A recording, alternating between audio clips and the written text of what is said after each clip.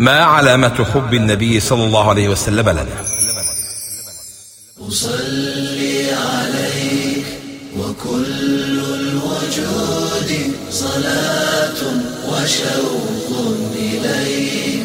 أصلي عليك وكل الوجود صلاة وشوق إليك. أصلي عليك وكل الوجود صلاة وشوق إليك.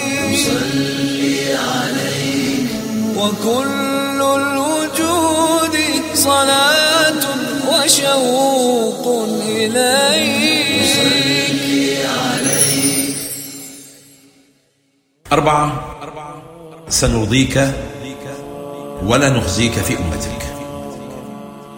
عبد الله بن عمرو بن العاص روى عن النبي صلى الله عليه وسلم أنه تلا يوما قول الله تعالى في سورة إبراهيم: رب إنهن أضللن كثيرا من الناس فمن تبعني فإنه مني ومن عصاني فإنك غفور رحيم.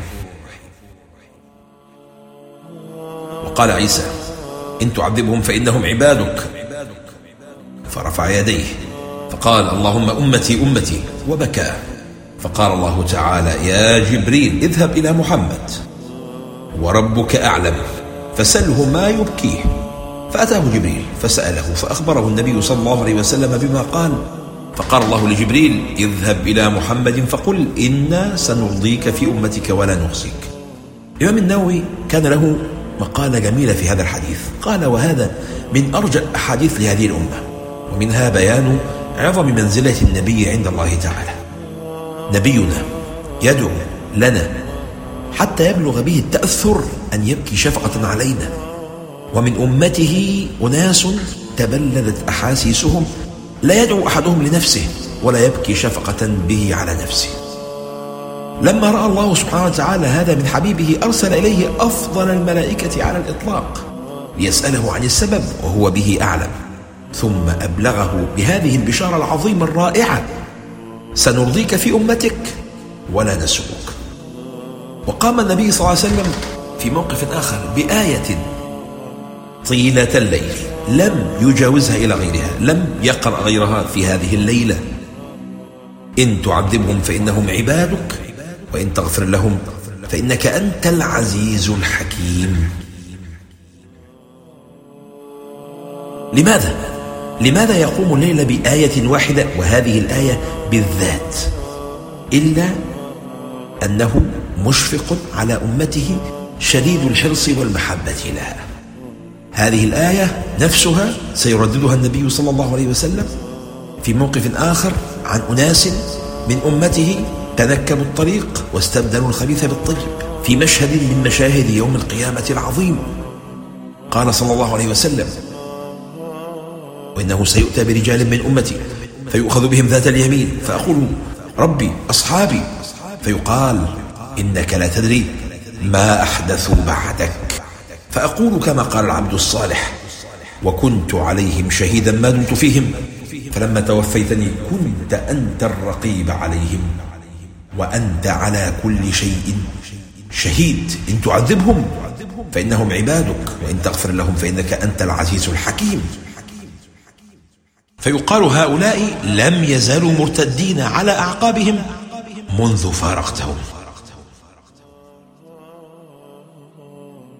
اللهم لا تجعلنا من هؤلاء ولا تحل في الآخرة بيننا وبين نبينا صلى الله عليه وسلم. 5. من علامات محبته لأمته أنه يعز عليه ما يشق عليك. قال الله تعالى يصف نبيه صلى الله عليه وسلم: لقد جاءكم رسول من أنفسكم عزيز عليه ما عنتم حريص عليكم بالمؤمنين رؤوف رحيم. قوله تعالى عزيز عليه ما عنتم فيه قولان: القول الأول: شديد عليه كل ما شق عليكم، رواه الضحاك عن ابن عباس. لذا جاء النبي صلى الله عليه وسلم دائما بالتخفيف والتيسير، مظاهر التخفيف في الشريعة أكثر من أن تحصى، حتى جعل العلماء من القواعد الشرعية المشقة تجلب التيسير، بمعنى كلما وقعت مشقة لازم أن يصاحبها تيسير من الله تعالى، رحمة من الله بهذه الأمة. وقد ذكر الإمام السيوطي أن تخفيفات الشرع أنواع كما يلي: أولا، تخفيف يسمى تخفيف الإسقاط، كسقوط الصوم والحج والجهاد عن العاجز عنه. ثانيا، تخفيف النقصان، كقصر الصلاة للمسافر، هذا من ألوان التخفيف. ثالثا، تخفيف الإبدال، بانتقال المكلف من الواجب إلى بدله عند قيام العذر. زي إيه؟ زي انتقال الإنسان من الوضوء إلى التيمم عند فقد الماء، أو من القيام في الصلاة إلى القعود عند عدم الاستطاعة للقيام. رابعا، تخفيف التقديم، زي إيه؟ زي الجمع بين الصلاتين، تقدم صلاة العصر إلى الظهر وصلاة العشاء إلى المغرب، يعني نجمع صلاة الظهر والعصر، نجمع صلاة المغرب والعشاء. خامسا، تخفيف التأخير، كتأخير صلاة الظهر إلى العصر وتأخير صلاة المغرب إلى العشاء. سادسا، تخفيف الترخيص، كشرب الخمر لإزالة الغصة، واحد هيشرب وهيموت ممكن يشرب خمرة لو ما كانش قدامه غير الخمرة، أو عند الخوف من الموت عطشا يجوز له أن يشرب الخمر إن لم يجد غير الخمر، وكأكل بعض المحرمات للضرورة، وكالتلفظ بكلمة الكفر عند الإكراه. وأخيرا، تخفيف التغيير، كتغيير هيئة الصلاة كما في صلاة الخوف. هذه القاعدة اللي هي المشقة تجلب التيسير يلتحق بها قواعد أخرى، مثل الضرورات تبيح المحظورات، وقاعدة إذا ضاق الأمر اتسع، وقاعدة ما لا يمكن الاحتراز منه معفو عنه. كلها قواعد ترفع راية التيسير ورفع الحرج.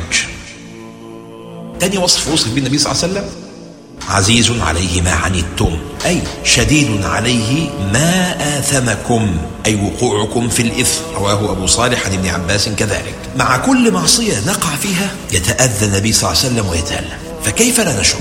كيف لا نحرص على مشاعر النبي صلى الله عليه وسلم؟ لقد بلغ من شدة حرص النبي على هداية الأمة أن يسليه ربه ويعزيه في الألم الذي أصابه من الصد والإعراض عن دعوته، كما في قوله تعالى: إن تحرص على هداهم فإن الله لا يهدي من يضل. وقوله تعالى: لعلك باخع نفسك ألا يكونوا مؤمنين. سؤال هنا مهم جدا: كيف يجتمع التيسير مع التكاليف الشاقة التي امتلأت بها سورة التوبة ولا يقدر على تحملها إلا أقوياء الإيمان؟ سورة التوبة فيها الجهاد والنفير في سبيل الله، وانفروا في الحر الشديد، وهذه كلها تكاليف شاقة. كيف تجتمع هذه التكاليف الشاقة مع التيسير؟ الجواب سهل. الأمر ده زي الطبيب بالضبط، زي الدكتور اللي بيعالج المريض، يقتلع منه ما يؤذيه. جراح بيدخل يشيل ورم ويؤلم المريض هذه الجراح، لكن هي سبب نجاته وإنقاذ حياته.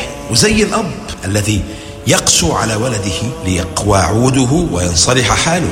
وكذلك النبي صلى الله عليه وسلم أمرنا بما يخلصنا من العذاب الأليم غدا ويضمن لنا الفوز بجنات النعيم. وكأن النبي صلى الله عليه وسلم يقول بلسان الحال: لا تهتموا بما شق عليكم اليوم ما دمتم محافظين على طاعتي، فلن يرضيني ولن يهدأ لي بال حتى أراكم معي في الجنة.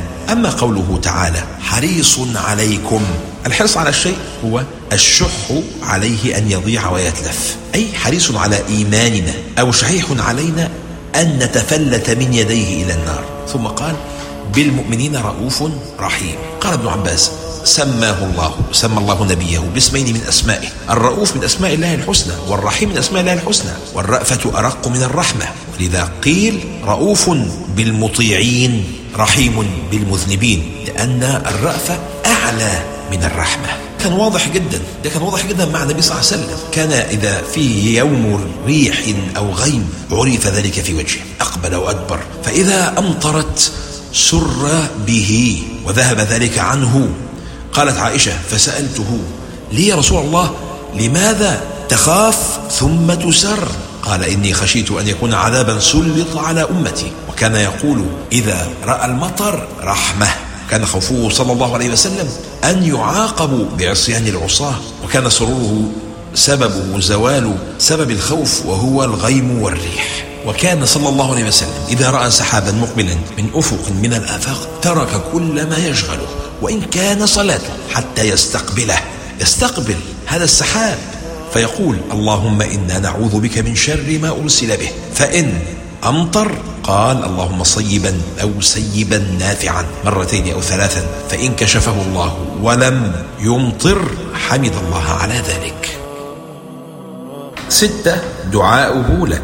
من علامات محبة النبي لأمته أنه يدعو لها. عن عائشة رضي الله عنها أنها قالت: لما رأيت من النبي صلى الله عليه وسلم طيب نفس، حديث رائع، قلت: يا رسول الله ادعو الله عز وجل لي، فقال: اللهم اغفر لعائشة ما تقدم من ذنبها وما تأخر، وما أسرت وما أعلنت. فضحكت عائشة حتى سقط رأسها في حجرها من الضحك، من كتر الفرحة سقط رأسها في حجرها من الضحك. فقال لها رسول الله صلى الله عليه وسلم: أيسرك دعائي؟ قالت: وما لي لا يسرني دعاؤك؟ فقال: والله إنها لدعوتي لأمتي في كل صلاة. تخيل النبي صلى الله عليه وسلم لا يترك صلاة واحدة فرضا أو نافلة إلا ذكر فيها أمته بالدعاء.